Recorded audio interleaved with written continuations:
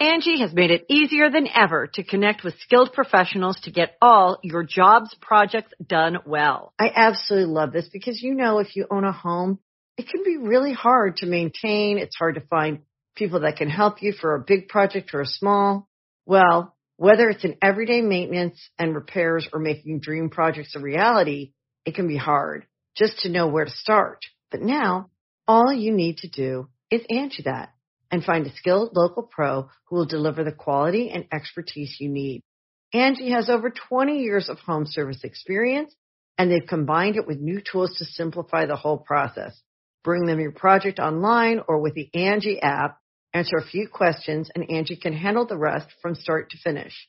Or help you compare quotes from multiple pros and connect instantly, which means you can take care of just about any home project in just a few taps.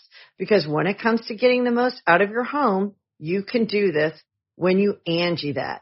Download the free Angie mobile app today or visit Angie.com. That's ANGI.com.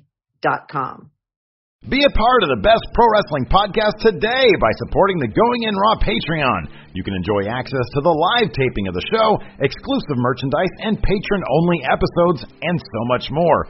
Support Going In Raw today. Click the link in the description.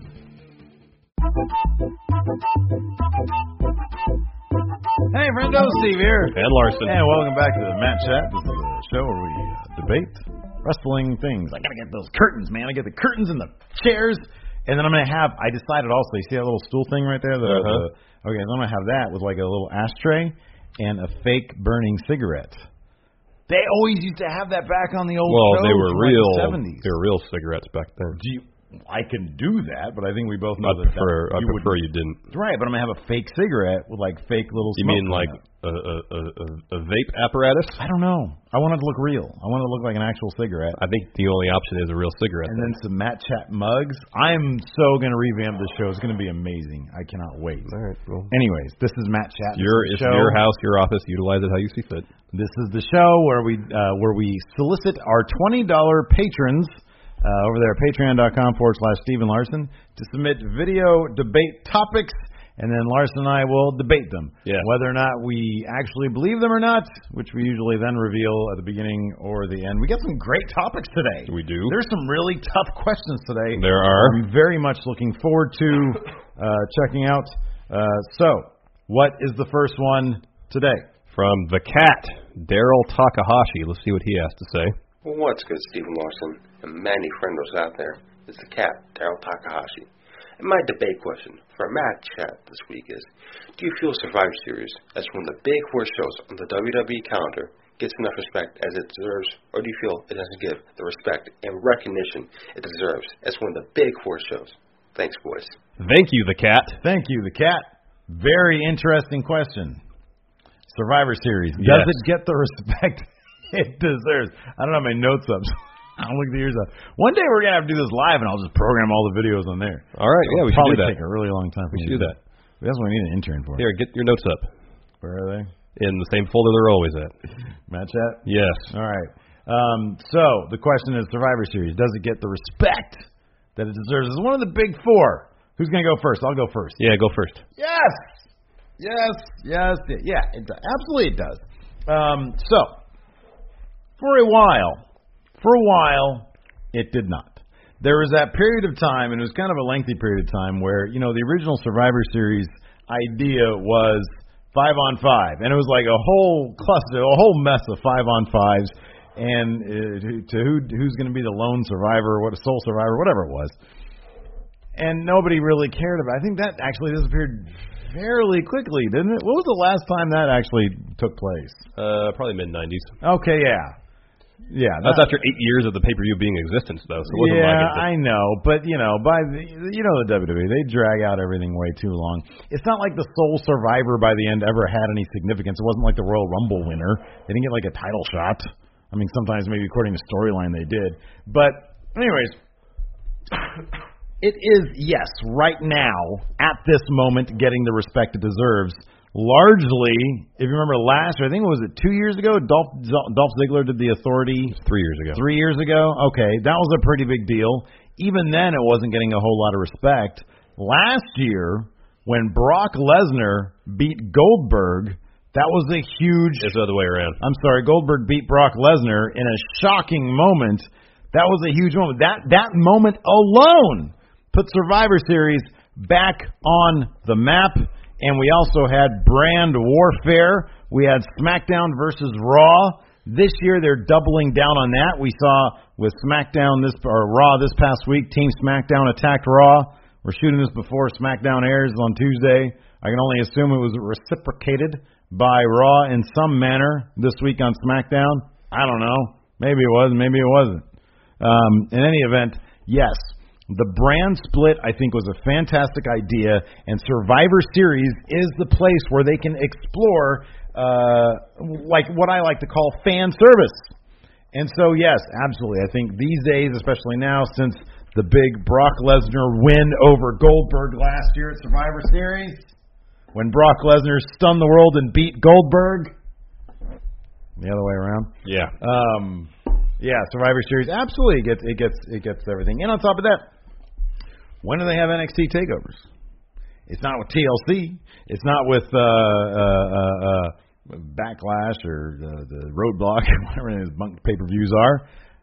They piggyback the NXTs with Big Four.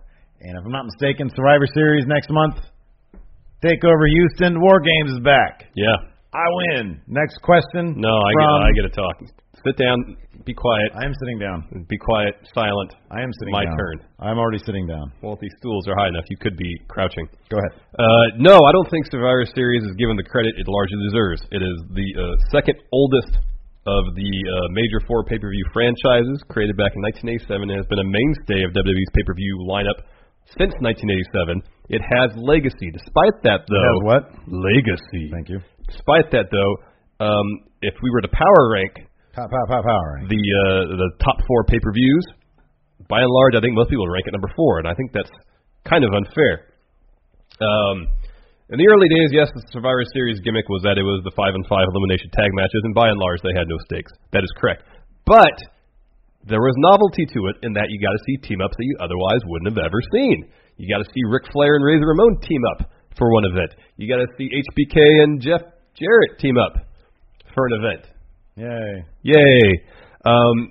Even with that, the low-stakes matches were iconic moments in the early days. For example, the debut of The Undertaker. Legacy.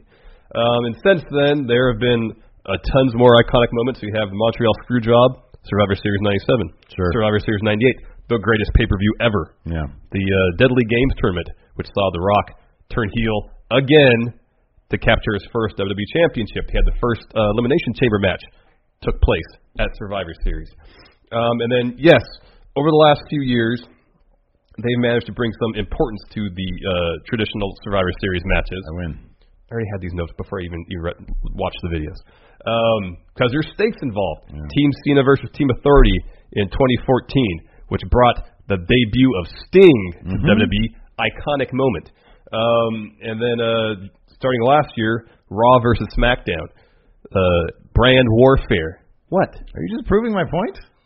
No, I'm proving my point because my point is, generally speaking, people think of the big four pay-per-views. Survivor Series probably ranks 4th across the board. Yeah, but it's big 4. I know, but I think it deserves more credit than what it's probably getting. It's not getting the respect. Where should it be? Where would you put it? 3rd. What's 4th?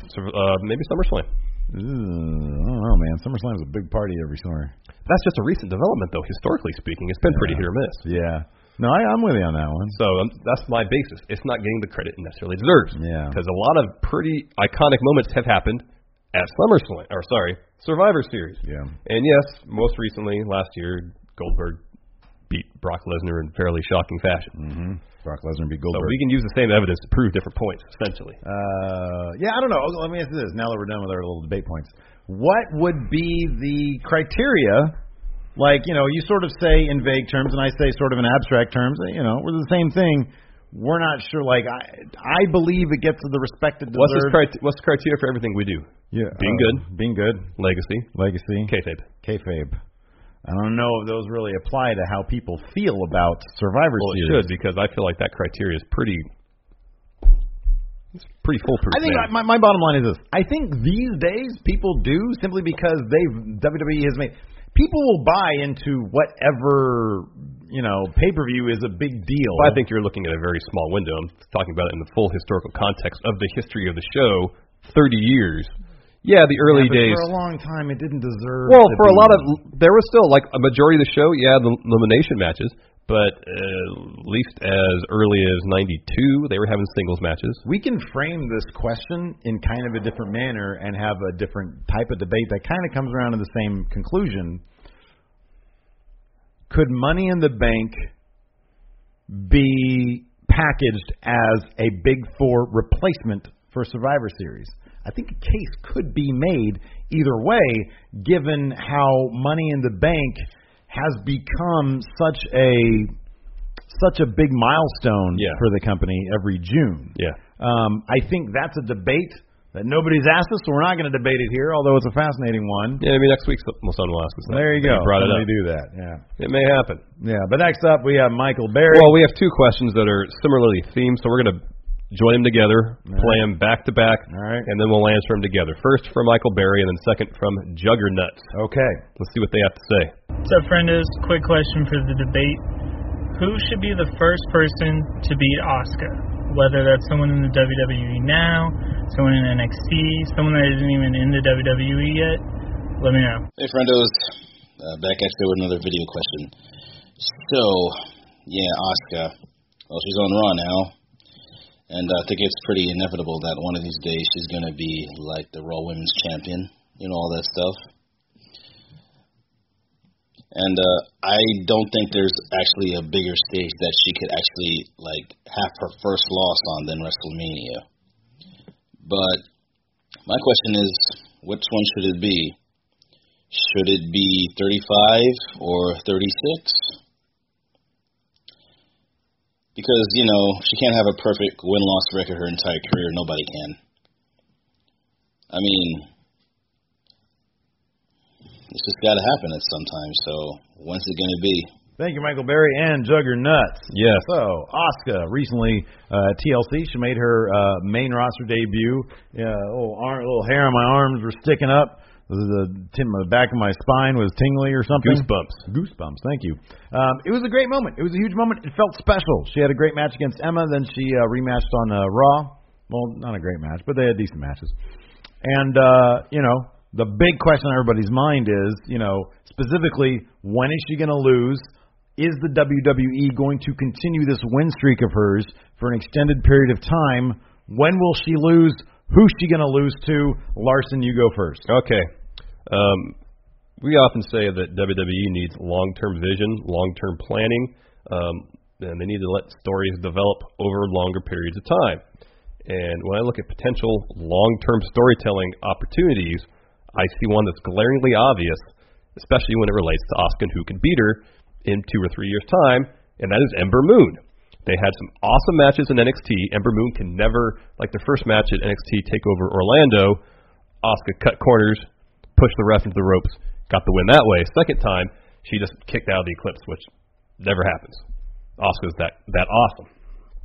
So, if they were to have Asuka lose in the next 2 or 3 years, I feel like Ember Moon is the top candidate. So let's kind of do some fantasy booking here. Asuka, yes, recently debuted on Raw. She's going to dominate. She's going to beat everybody in the coming months. And by the latest, she'll hold that women's title by WrestleMania. Probably beat Alexa Bliss for it. And I kind of thought about 2 different options for Ember Moon, whether she wins at War Games or not. In the end, I decided, yes, she wins the NXT Women's title at War Games, either vacates it or is beat by somebody. And is called up to SmackDown after SummerSlam next year. And so then we have Ember Moon on one path on SmackDown, Asuka on another path on Raw. And they're both dominating their respective divisions. And some point in 2019, maybe after WrestleMania, where Ember beats somebody to retain the title, retain the title, she gets in the mic and says, I've done everything I can over here. I've done everything I can in this company except for one thing, and that's beat Asuka. I want to beat Asuka. And so the storyline kicks off there, and they have a year-long build till WrestleMania 2020, which I think is WrestleMania 36, where at some point in mid to late 2019, there's a trade, a superstar shakeup. She gets sent to Raw. And then you start developing that story where she just wants to have that match with Asuka, against Asuka, because that's the last thing she needs to do to cement her own legacy. They can bring up their history in NXT, which is vast. At this point, too, in 3 years' time, they can work out the kinks in her character that are kind of hampering her a bit in NXT. So by WrestleMania 36, that's 3 more years pretty much. They have a match. Ember Moon is the woman who beats Asuka, is the Raw Women's Champion. Okay, you're wrong. The answer is Charlotte, and the answer is probably sometime in 2019. I'm going to give her all of 2018 to continue her undefeated streak because the WWE loves their undefeated streak. So I'm going to say probably 2019. Well, probably next year, but I'll say 2019 for the sake of argument. Your fascination with Ember Moon, I like Ember Moon. I think she's great. I think you are way overblowing her. For one thing, Ember Moon now has a wealth of talent in NXT that she has to compete with, both in getting over and in notching her way up to the top. Talent that has been signed from the Mae Young Classic and beyond. We're talking about Kairi Sane, who's already more over than Ember Moon, Ruby Riott, who's probably on par, and Nikki Cross, who I guarantee you the crowd is more over with than Ember Moon. Also names like Jazzy Gabert could step foot in, and she will immediately be probably the most over person in the company. Dakota Kai, Candice LeRae, assuming she does actually sign with the company, they will all be more over than Ember Moon. You should use the verbiage using your notes. Eclipse her as well. Sorry, yeah, well, Eclipse her Get as it? well. Yeah, Eclipse. I wrote it. There is one person who they will have beat Asuka, and that person is Charlotte. She is currently branded as the queen of the WWE. She is the alpha in the women's division, regardless of the fact that she's sort of been, I'm not even going to say misused on SmackDown, because I do think that they have placed less of an emphasis on her in order to build up other people because she's been so traditionally dominant. She has had exactly one person at her level in her history on main roster. I'm talking about Charlotte right now, and that's Sasha Banks. Sasha Banks is the only person who has been booked and has been over enough to compete with Charlotte at the level, cleanly, on a level playing field. That person is Sasha Banks, nobody else. Asuka is that person who will be able to compete with Charlotte. Now, right now, they're on separate brands. That is very smart because it then allows Asuka over time to basically clean out the women's division in the same manner that Charlotte can clean out the women's division on SmackDown. Now, Charlotte has already lost plenty. She can continue to eat losses. I'm not sure how you can sort of keep Asuka on the road being undefeated on the main roster. I'm sure they're going to figure it out because the WWE loves their undefeated streaks. When they eventually end up on the same brand, it will be a, Michael Jordan versus LeBron James type situation. You're going to have greatness versus greatness. Think about it, the branding, queen versus empress. I mean, it writes itself. They will have a true series where Charlotte will best Asuka. It'll probably be kind of akin to when Brock Lesnar beat Goldberg at Survivor Series in 15 seconds. It's going to be something like that, where it'll be their first encounter, their biggest thing, or their first encounter, hype to the moon, main event of possibly a Big Four pay-per-view, and Charlotte will get a stunning victory over Asuka in not a hard-fought bout, and then Asuka will come back similar to the way Brock Lesnar came back against Goldberg, get another one over Charlotte, then they'll have a rubber match. Wait, you're saying Charlotte's going to beat Asuka in 15 seconds? Something stunning is going to happen like that. Something stunning is going to happen like that. You would have said the same thing for Brock Lesnar versus Goldberg. You never would have thought. That's why it's going to be so good, because it's going to be like, oh my God, I can't believe that happened. Her loss has to be something stunning, something special, something memorable, just in the same way. It might not be a squash like that.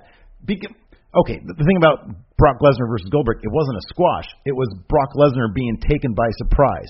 It's going to be something similar to that. It might not be a 15-second so-and-so, but it's going to be something that's going to leave people shocked. Her first defeat cannot be she's getting bested by an opponent who's just as good as her. It has to be the path they had her on in NXT when she was arrogant, full of herself, overconfident. She gets taken by surprise by Charlotte.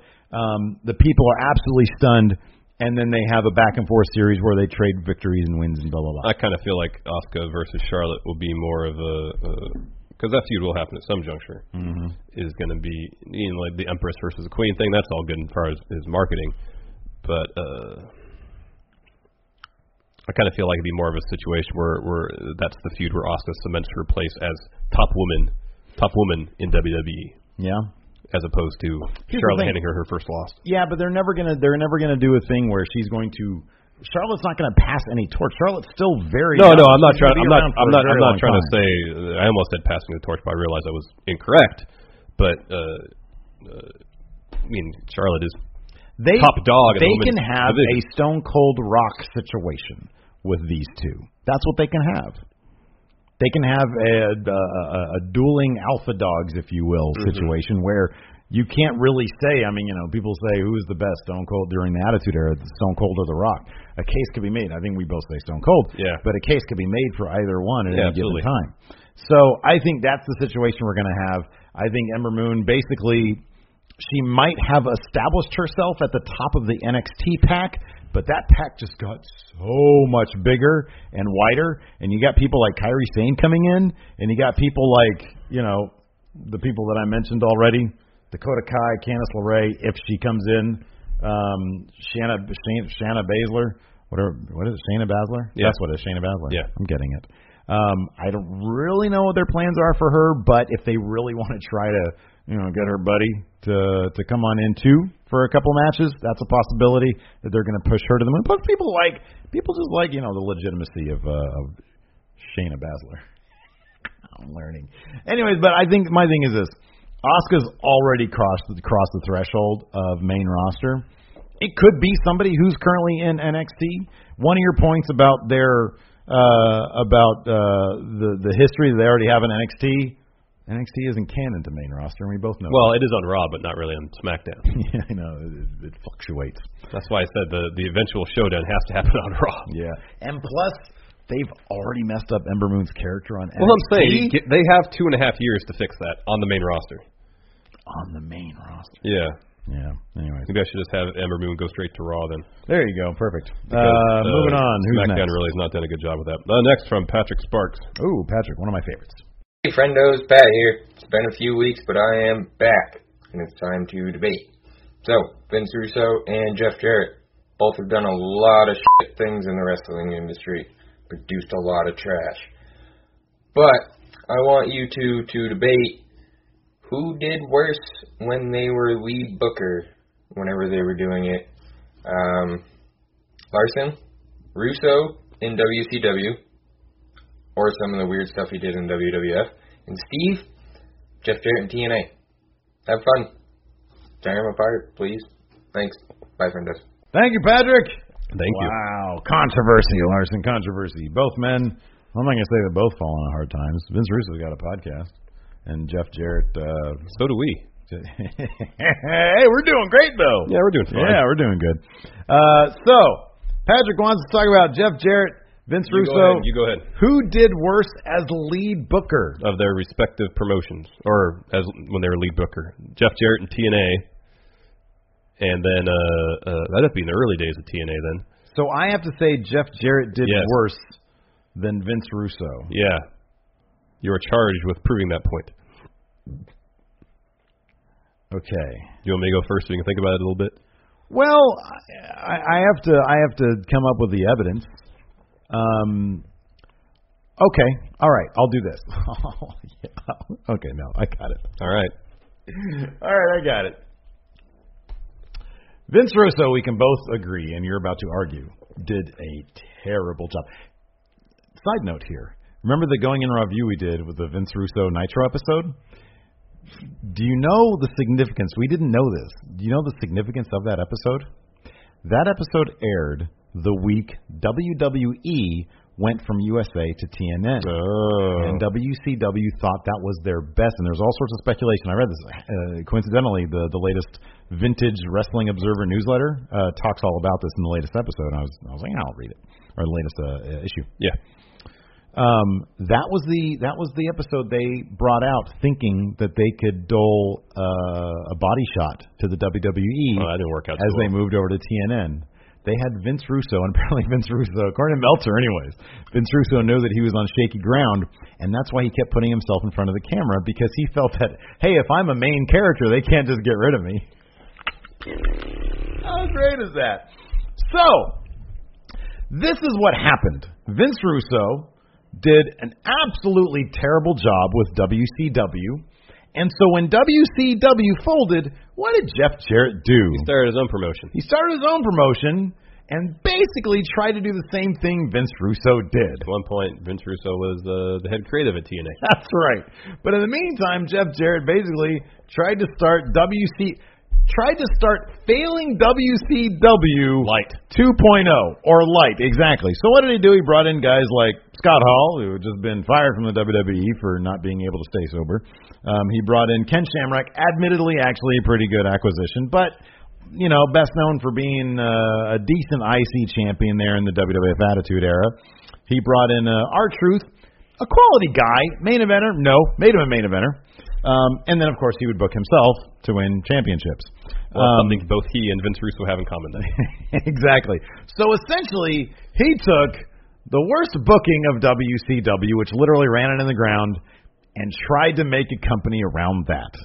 Although I think he tried to do it without the salaciousness of all the bikini contests and stuff that Vince Russo was so fond of.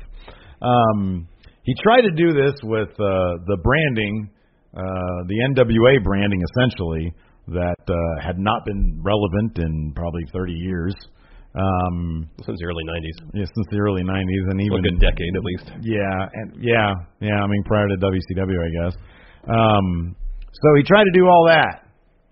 He went with stuff that already didn't work. And instead of establishing new faces, so this is 2002. I'm not sure when AJ came into the company and Samoa Joe and those guys. I feel like they didn't really hit their stride until like 2005.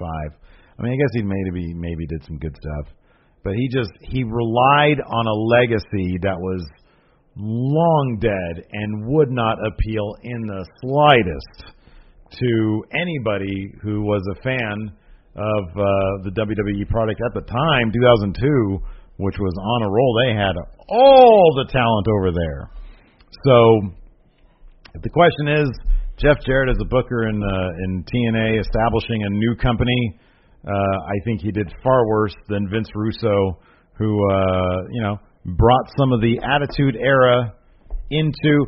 Say what you will about Vince Russo, he did try to establish new blood in re-kickstarting WCW. Yes, Steve, but what cost? Go ahead. Yes, Jeff Jarrett emulating Vince Russo Light and TNA, bad move. Yeah. But it's just a poor facsimile of the real thing. Here's a laundry list of things. Oh, I love it. You did some research. Of Vince Russo's crimes against wrestling. Crimes against wrestling. During his tenure as head of creative at WCW. Read the charges, please. First, Russo made himself champion. Guilty. Judy Bagwell on a forklift match. Guilty.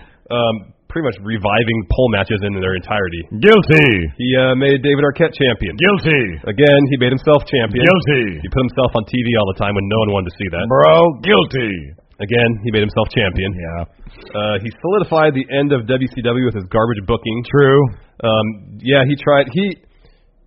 I will give him credit for this. Mm-hmm. He elevated some new blood. Mm-hmm. Scott Steiner in the main event. Booker T in the main event, which was huge. Yeah. But then again, he made himself champion. Yeah. In the same time, he also elevated Jeff Jarrett to the main event. Yeah. So those two, Jeff Jarrett and Vince Russo, had some sort of bond, some sort of kinship that seemed to have united them from their days in WWF.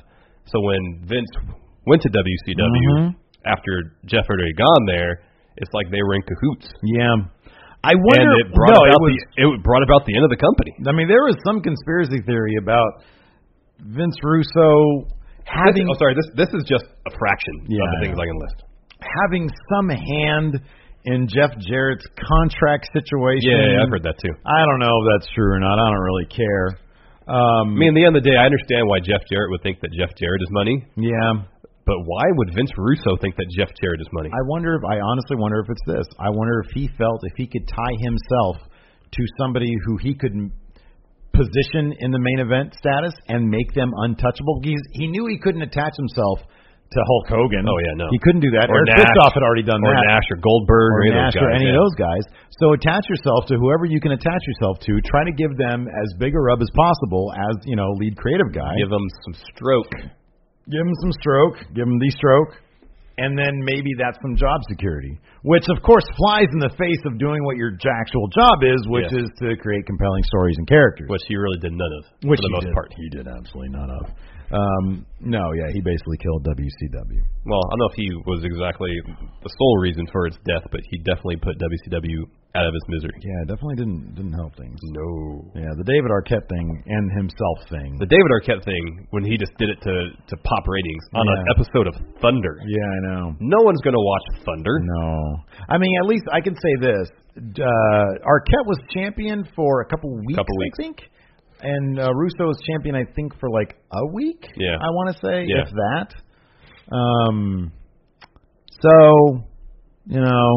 I think the Arquette thing was worse, maybe. I think the thing about this, because somebody on Twitter asked our good friend O'Brien Zane about this on Twitter. He said, what was worse, Russo being champion or Russo booking it? I think the David Arquette thing was worse because this. Well, Russo winning the championship was a fluke thing. Well, as the match was booked, it was a fluke thing. It wasn't like he was the one that stepped out of the cage. Goldberg speared him through. It wasn't like he legitimately won. That was a super fluke. Arquette was still flukish. But Arquette's title win was so high profile. Yeah. It accomplished Russo's goal of putting the company on the front page of USA Today, So everybody in hotels could see that. Yes. They could see that. So that was actually... Business travelers around the country were well aware of what WCW was doing. Exactly. That was actually a fairly high-profile thing. I don't think nobody in the mainstream knew that Russo was champion. I mean, a lot of people didn't know that Russo was champion, so I don't think that did that much harm. It's just a stain on the legacy of the title. Yeah. Arquette is champion, actually, every wrestling fan knew that. I mean, so many people had tuned out of WCW by the time Russo won the championship that, it was like, okay, big deal. Whereas, you pick up, you're on the road traveling because you're a salesman. You pick up you're a fan of WWF. You pick up newspaper. Man, I remember when WCW was good. Now they have a freaking actor, a comedic actor as their champion. That's garbage. I'm not going to. Whereas that wouldn't have been on the cover of USA Today if you're a business traveler. Did Jeff Jarrett ever book a celebrity to win the world title during his run as head booker of TNA? No, I don't think he did. I mean, you're right.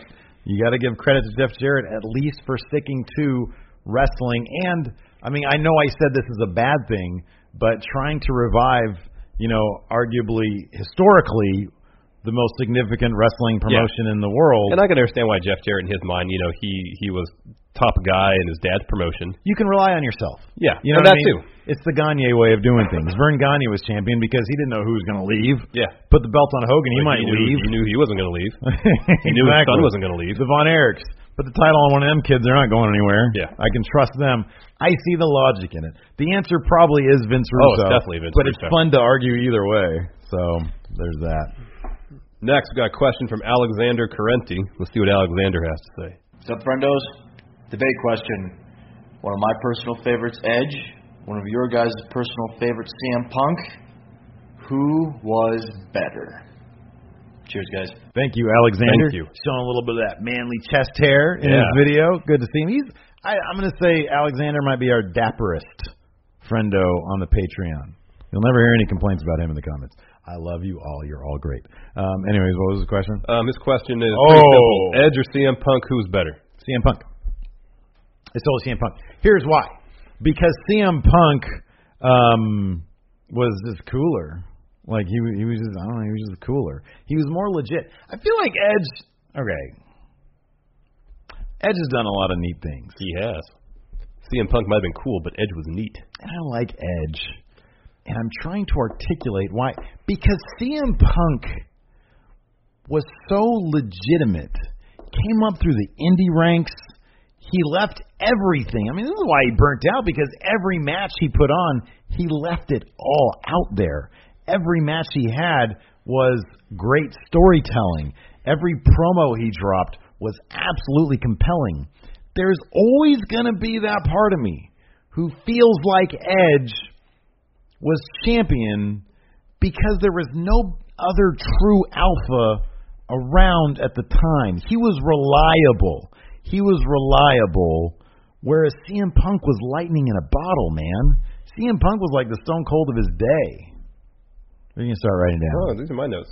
I don't know. He was just way cooler. Pay attention to what you're doing. Take care of yourself. He was way cooler. CM Punk was way cooler. He one of the only guys to have Edge never had a 5-star match. CM Punk did. He was a better wrestler. He was just better in every respect. He was better. He was a better wrestler. He's not as decorated as Edge, but he had a longer title. Like Edge might have had way more title runs, but CM Punk had like a 460-day title run. That was a long time. He had cooler theme music than Edge. He didn't sleep with his best friend's girl that I know of. Ooh. He might have, but not on camera. Anyways, go ahead with All Edge. right. Yeah, I like Edge. Edge is good. Edge is great. He's neat. Not better than CM Punk, though. Edge has won more titles than anybody else solely in WWE history. 31 titles. That's kayfabe. That's one of the 3 criteria for being being awesome. Guilty. Being good. Okay. Edge put on several great matches. Match against Mick Foley at WrestleMania 10 years ago, whatever it was. Sure. Where there's a table on fire and everything. Yeah. Great match. Yeah. The match he and Foley had with Funk and Tommy Dreamer that won the ECW One Night Stands. Yeah. Fantastic and bloody. You've said that CM Punk put himself on the line every match. Edge had to retire prematurely because he put himself on the line every match. Not every match. What's the match that Edge took off? You know why Edge retired. It's because he did all those crazy ladder spots in the first couple of years of his career, but then he had many other years where it was like, you know what? We expect him to keep doing those same spots year after year after year? Nah, but he just wasn't as cool as CM Punk. Anyways, continue. You mentioned that Edge lacked worthy contemporaries in terms of competition for a world title. You had John Cena. Yeah, but I mean, you had Batista. You had Randy Orton, Triple H towards the tail end of his run. Yeah. Those are all Hall of Famers. Yeah. Who did CM Punk have other than Cena? Del Rio. Yeah. So. Also, Lesnar, The Rock. Edge did a lot of neat things. Yeah, a lot of neat things. We said we'd do an episode of Count Out solely on the 10 neat things Edge did. I can't say the same thing about CM Punk. We can't do a top 10 neat things CM Punk did. That would be as compelling as Edge. If you were on a desert island and you had the Edge documentary or the CM Punk documentary, which would you rather have? I don't know if I've seen the Edge documentary. You know, I mean, the thing about the Edge documentary is that, you have some potential. You're on a desert island, you need some visual stimulation. Yeah, there you go, live sex show. So maybe you go with that. Engaging in adultery, not adultery because they weren't married per se, but philandering. Yeah. It's not exactly cool. Hey, we're not judging anybody. No, not necessarily, but it's not probably not the coolest thing to do. Yeah.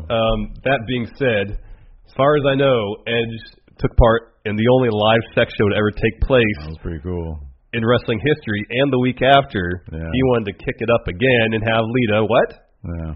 Finish him off, yeah. Get a chair. Yeah. Edge, I think, is underrated on the mic. Not up to CM Punk's level, but underrated.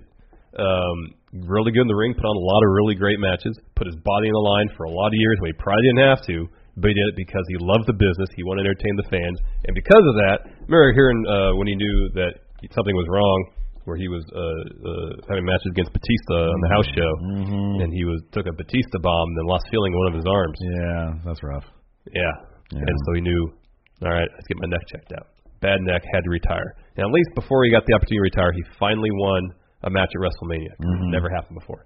Also, I believe Edge has main evented at WrestleMania. Let me confirm that. Something CM Punk never did. Yeah, I know, but so did Lawrence Taylor and Bam Bam Bigelow. Sid main evented at WrestleMania. Yet CM Punk never could. I don't think you believe that's a criteria for how cool you are. Well, it's not the question. Is how cool. It's who's better. Would you ever argue that Sid's better than CM Punk? No. That would be foolishness. Exactly. Yep. Edge main evented one WrestleMania.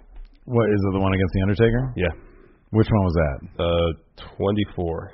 Who else was in that one? Well, hold on, man. I'm not being pushy. It was like a co-main event, though, wasn't it? What was the last match? Undertaker versus Edge? Yeah, it was the main event. It was the last match. Floyd Mayweather was on that one. Randy Orton versus... I had Shawn Michaels versus Ric Flair. That's a good match. Yeah, I know, but that's the thing. Like, that was the real main event. Come on. How many WrestleManias of the main event was actually, like, buried in the show? Not very many. CM Punk, he had, I mean, you know, top 3 promos of all time. The pipe bomb. Yeah. You know? He has more iconic moments. Yeah, is Edge more decorated? Yes, absolutely. And I like Edge. But more iconic moments. The Summer of Punk was one of the most iconic modern day. And you can't, Edge never had that iconic feud. What's the iconic feud he had? Well, when he and Christian were a tag team, they had several iconic feuds against I'm not the asking Hardys about and them as Dudleys. a tag team. That's a completely continuing different on. sphere. His feud against John Cena, which lasted several years, was fairly not iconic. Though. Not and iconic. to say that Edge didn't have an iconic moment on par with the pipe bomb is not true. Him spearing Jeff Hardy in the TLC match off the belts, that's about as iconic as it gets. Edge is like a walking tribal tattoo. CM Punk is like cool tattoos. Like Pepsi? Okay, you can't throw that at me. Other stuff. It's just, I don't know, it's just, CM Punk was iconic. He was iconic. Even his name, CM Punk. Edge. You think you know me. How isn't that, that's super iconic. That's the most aughts energy drink name I've ever heard in my life. Late 90s, but anyway. CM Punk. That's great. What does CM stand for? Chick Magnet. Oh, how great is that? You know I'm right about this one. You think you know me. You think you know me? Yeah. Anyway. I'm right. Edge was cooler. That's so not true. You so don't believe that. He was a Rated R superstar. It's a great nickname. nickname. So don't believe that. Rated R superstar is a cool nickname. It's a decent name. Oh, it's cool. Rated R. What is that crap? What about Rated X? Straight Edge Society. It's cooler to abstain from drugs and alcohol than it is to be Rated R. The Straight Edge Society. Who had better merch? Oh, by a mile. By a mile, it was CM Punk. You can't even think of it. CM Punk is a top 3 merch guy of all time. His designs were amazing. I just don't know. I'm not that familiar with a lot of Edge.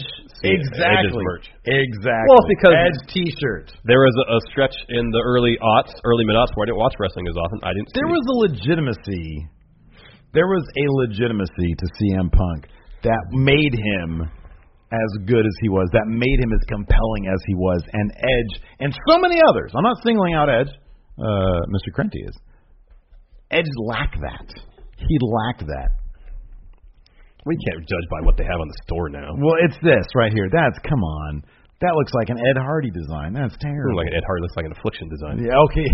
Thank you. Exactly. Not quite as bad as Edge is like new metal, and CM Punk is like, freaking Black Flag, man. Or Living Color. Yeah. Yeah, man. Cult of Personality. Are you kidding me? It's a good song. He was just so much cooler. Like Edge is like your basic creative wrestler. Oh, and CM Punk is the guy you go in there in deep and you're like, man, look at his Pepsi tattoo. That is Cobra Commander. It's true. It's totally true. I will say that the Edge. Spear. I will say Edge has had a more successful post wrestling career than CM Punk. Well, we can agree on that one. There we go. One more question from A.O. Worm. Let's see what A.O. Worm has to say. Hey, friendos, what's going on? It's your boy A.O. Worm here, back with another video question. So, shout out to CM Punk Fans and Sultan for requesting Armageddon 2006. So, my debate topic is, do you think WWE will ever take Chris Benoit off the blacklist? And also, who else do you guys think that's on the blacklist should be taken off, minus CM Punk, because we all know that he shouldn't be on it. He should be welcomed back with open arms. All right, friendos, take it easy. Thank you, A.O. Worm. Thank you. I'm going to say, okay, so I have the unenviable task, I almost got through that word, of saying that yes, he will be taken off of WWE's blacklist. Because here's the thing. I don't think that WWE is going to go out of business anytime soon. And not only do I not think they're not going to go out of business, I think that before they go out of business, they would be bought by like WME or something like that. I think I could see possibly them being bought for a couple $1 billion 15 years from now, 20 years from now. At a certain point, it wouldn't surprise me if his in-ring career was celebrated. Because eventually, like, ever is a long time. I think that's going to be my main argument here. Ever is a very long time. But then at the same time, there's so many other. No, he's. Here's the thing. Yeah, he was really good in the ring. Yeah, but and he has a lot of fans. Yeah, but he was never Chris Benoit was never at that iconic level. I know, never. I know. And what he did is terrible. Yeah, and that's always going to overshadow everything he ever did in the ring. Let me ask you something. Because I apologize, AO Worm. There's no way out of this one. And sometimes we have questions where there's no way out of them. Yes. We can argue about who's better, Edge or CM Punk, and I'm sure the comments are filling up with yes. debate. And I like those kind of comments. Yes, me too. Healthy debate's great. Yes. Let me ask you this, though. Okay. For the sake of argument, Hulk Hogan said some absolutely despicable things and rightfully was blacklisted. Yes. He will probably come back at some point. It wouldn't surprise me if they trot him back out within the next 5 years. In an ambassadorial role, or at least just they bring him out because he can sell a couple tickets still. Yeah. If Hulk Hogan did the things that Chris Benoit did, would he ever be taken off the blacklist? Because then you're talking about a guy who is that iconic, who is absolutely the definition of pro wrestling. I think the truth would remain in that. What Benoit did if Hogan were to do it. And I'm only saying Hogan because he's the most iconic guy. Yeah. If somebody at that level did something on par with what Benoit did, those acts, I think a lot of people in my mind would overshadow whatever he did in the ring. Yeah. And it'd be hard to look past ultimately what he did to anyway celebrate what he did in the ring. It'd just be very difficult. Yeah. And whether, he would be blacklisted forever is, I don't know, but I can only speak personally. Whenever you see him, using the Hogan example, in the ring, posing, telling people to drink their milk and eat their vitamins and think, oh, man, he did that, though? Mm-hmm. Yeah, I know. You can't sit there and just ignore all that and say, okay, well, what we're watching is a show and I'm going to enjoy the entertainment aspect of it. It's hard. You can't. Some things you can't compartmentalize. Some of the more shocking things you can't forget. Yep. Like whenever I see Abdullah the Butcher, I just think of the Hep C thing. The Hep C thing. Yeah. It's really difficult to get around that yes. stuff. So I mean, I do think the answer is no. I know ever is a very long time. But yeah, I think there are certain things that you can't get around. Mm-hmm. And like you said, he's not so iconic. And I don't know if that helps or hurts him because at a certain point, if you're so iconic like Hulk Hogan, and you do something like that, like if somebody as iconic as Hulk Hogan did something so bad that Chris Benoit did, it almost might amplify it. Could. You know what I mean? Yeah. Because then he's held, as a public figure who was on TV saying, take your vitamins, drink your milk. People can say, oh, Hulk Hogan was my role model. Yeah. And then he does something like that. So, yeah. It's kind of the Cosby thing. Yeah.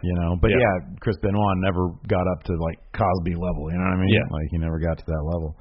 There are so many, I think the point is there are so many other people who, because of the talent levels and just the history of the company and how long it's been, or how long the company's been around, that are either at his level or far beyond it. He was a great wrestler, a great in-ring performer. He was never a great, fully realized character, I mean, he was kind of one note. Yeah. Before he did those things, I loved Chris Benoit. Yeah. And almost partially because he was so one note, it was like, man, I know what I'm going to get from this guy. Yeah. And it is awesome. But there was nothing that stood out about him so much that, like an Eddie Guerrero, man, he not only was he great in the ring, he was a character. Great with character. He was charismatic as hell. He was the Uncle Eddie that you wanted at your Thanksgiving meal. So, yeah, I don't think he's ever going to be taken off. Now, in terms of who else on the blacklist should be taken off, who else is on? I mean, Hogan right now is on the blacklist. I think he will be taken off. Should he, if he expresses, an appropriate and believable amount of contrition for the stuff that he said and who's caught saying, and if there's the idea that, man, this guy really kind of learned a lesson. Yes. I mean, he had a lot of people came out in defense of him and said, I never really thought of him as that. And this is not to excuse it at all. It's unacceptable now as it is 50 years ago. But a lot of the older guys also said, of a variety of cultures, said it was so different back then. The relationships we had with each other in terms of our races, that ain't excusing anything, but there is a mindset there that has to be accepted, and is probably more difficult for some people to overcome than others. Mm-hmm. So I think Hogan probably should, if he, yes. XYZ. Yes. Who else on the blacklist, though? Is Billy Graham on the blacklist again? He's on and off. Boy, I don't know. I have no idea. Because he was really upset about Abdul Butcher going in the Hall of Fame. He was really upset about that. The WWE's on his blacklist. Yeah, I know that. so I don't know. I mean, Snuka was, but then he passed away, and then they kind of... Would you consider the Young Bucks to be on their blacklist? No. They would sign them in a heartbeat if they could. CM Punk's on their blacklist. No. Jeff Jarrett. Kind of. Oh, what about China? Oh, yeah. She should be off. She should be off. She should definitely be off. Yeah, she should be off. I don't think she's necessarily, a good way to check. What was the pay-per-view where she won the IC title? No Mercy 99. No Mercy. We're going to check this right now live on air. We're going to check to see if because you know how in the Benoit matches the little chapter breaks? Yeah. We're going to see if her name is in a chapter break. No Mercy. Oh, get to the network. Go to the actual network, stupid. We're going to find out if China's name is in a chapter break. Submit, man. Come on. No Mercy. No Mercy. That's the telltale whether you're no mercy. On the blacklist or not, huh? Here we go. Pretty much, yeah. Although I haven't checked to see if they've updated. There it is. I don't see any chapter breaks. Come on, there's chapter breaks. Yeah, they take a while to load sometimes. Yeah. What the heck, chapter breaks? Well, let's just do this. Oh, there you go. They just load up. Yep, she's in chapter break. So China's not on the blacklist. With her, I think it's specifically a Hogan. Hogan is in the chapter breaks, I think. Be hard to get rid of all those chapter breaks for Hulk Hogan, I know. That'd be kind of difficult. Like check WrestleMania 3. Well, let's see if we can search him also. Oh yeah, that's the huge thing. Finish of his name is there. Yeah.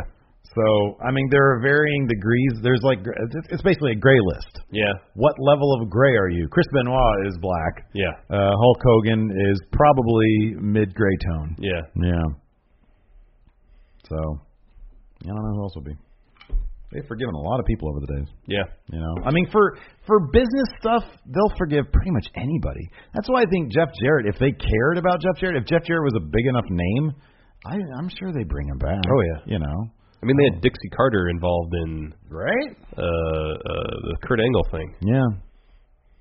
Yeah. So, I think if there was a business reason to get Jeff Jarrett back into the fold, they would do it. Mm-hmm. They thought he can make the company money. Mm-hmm.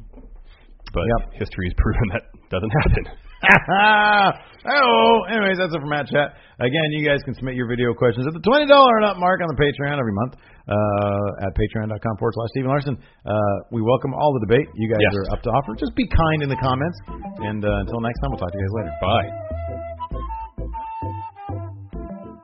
Angie has made it easier than ever to connect with skilled professionals to get all your jobs projects done well. I absolutely love this because, if you own a home, it can be really hard to maintain. It's hard to find people that can help you for a big project or a small. Well, whether it's in everyday maintenance and repairs or making dream projects a reality, it can be hard just to know where to start. But now, all you need to do is Angie that and find a skilled local pro who will deliver the quality and expertise you need. Angie has over 20 years of home service experience, and they've combined it with new tools to simplify the whole process. Bring them your project online or with the Angie app, answer a few questions, and Angie can handle the rest from start to finish. Or help you compare quotes from multiple pros and connect instantly, which means you can take care of just about any home project in just a few taps. Because when it comes to getting the most out of your home, you can do this when you Angie that. Download the free Angie mobile app today or visit Angie.com. That's ANGI.com. So I know you've got a lot going on, but remember, I'm here for you. So bother me when no one's listening, because I will.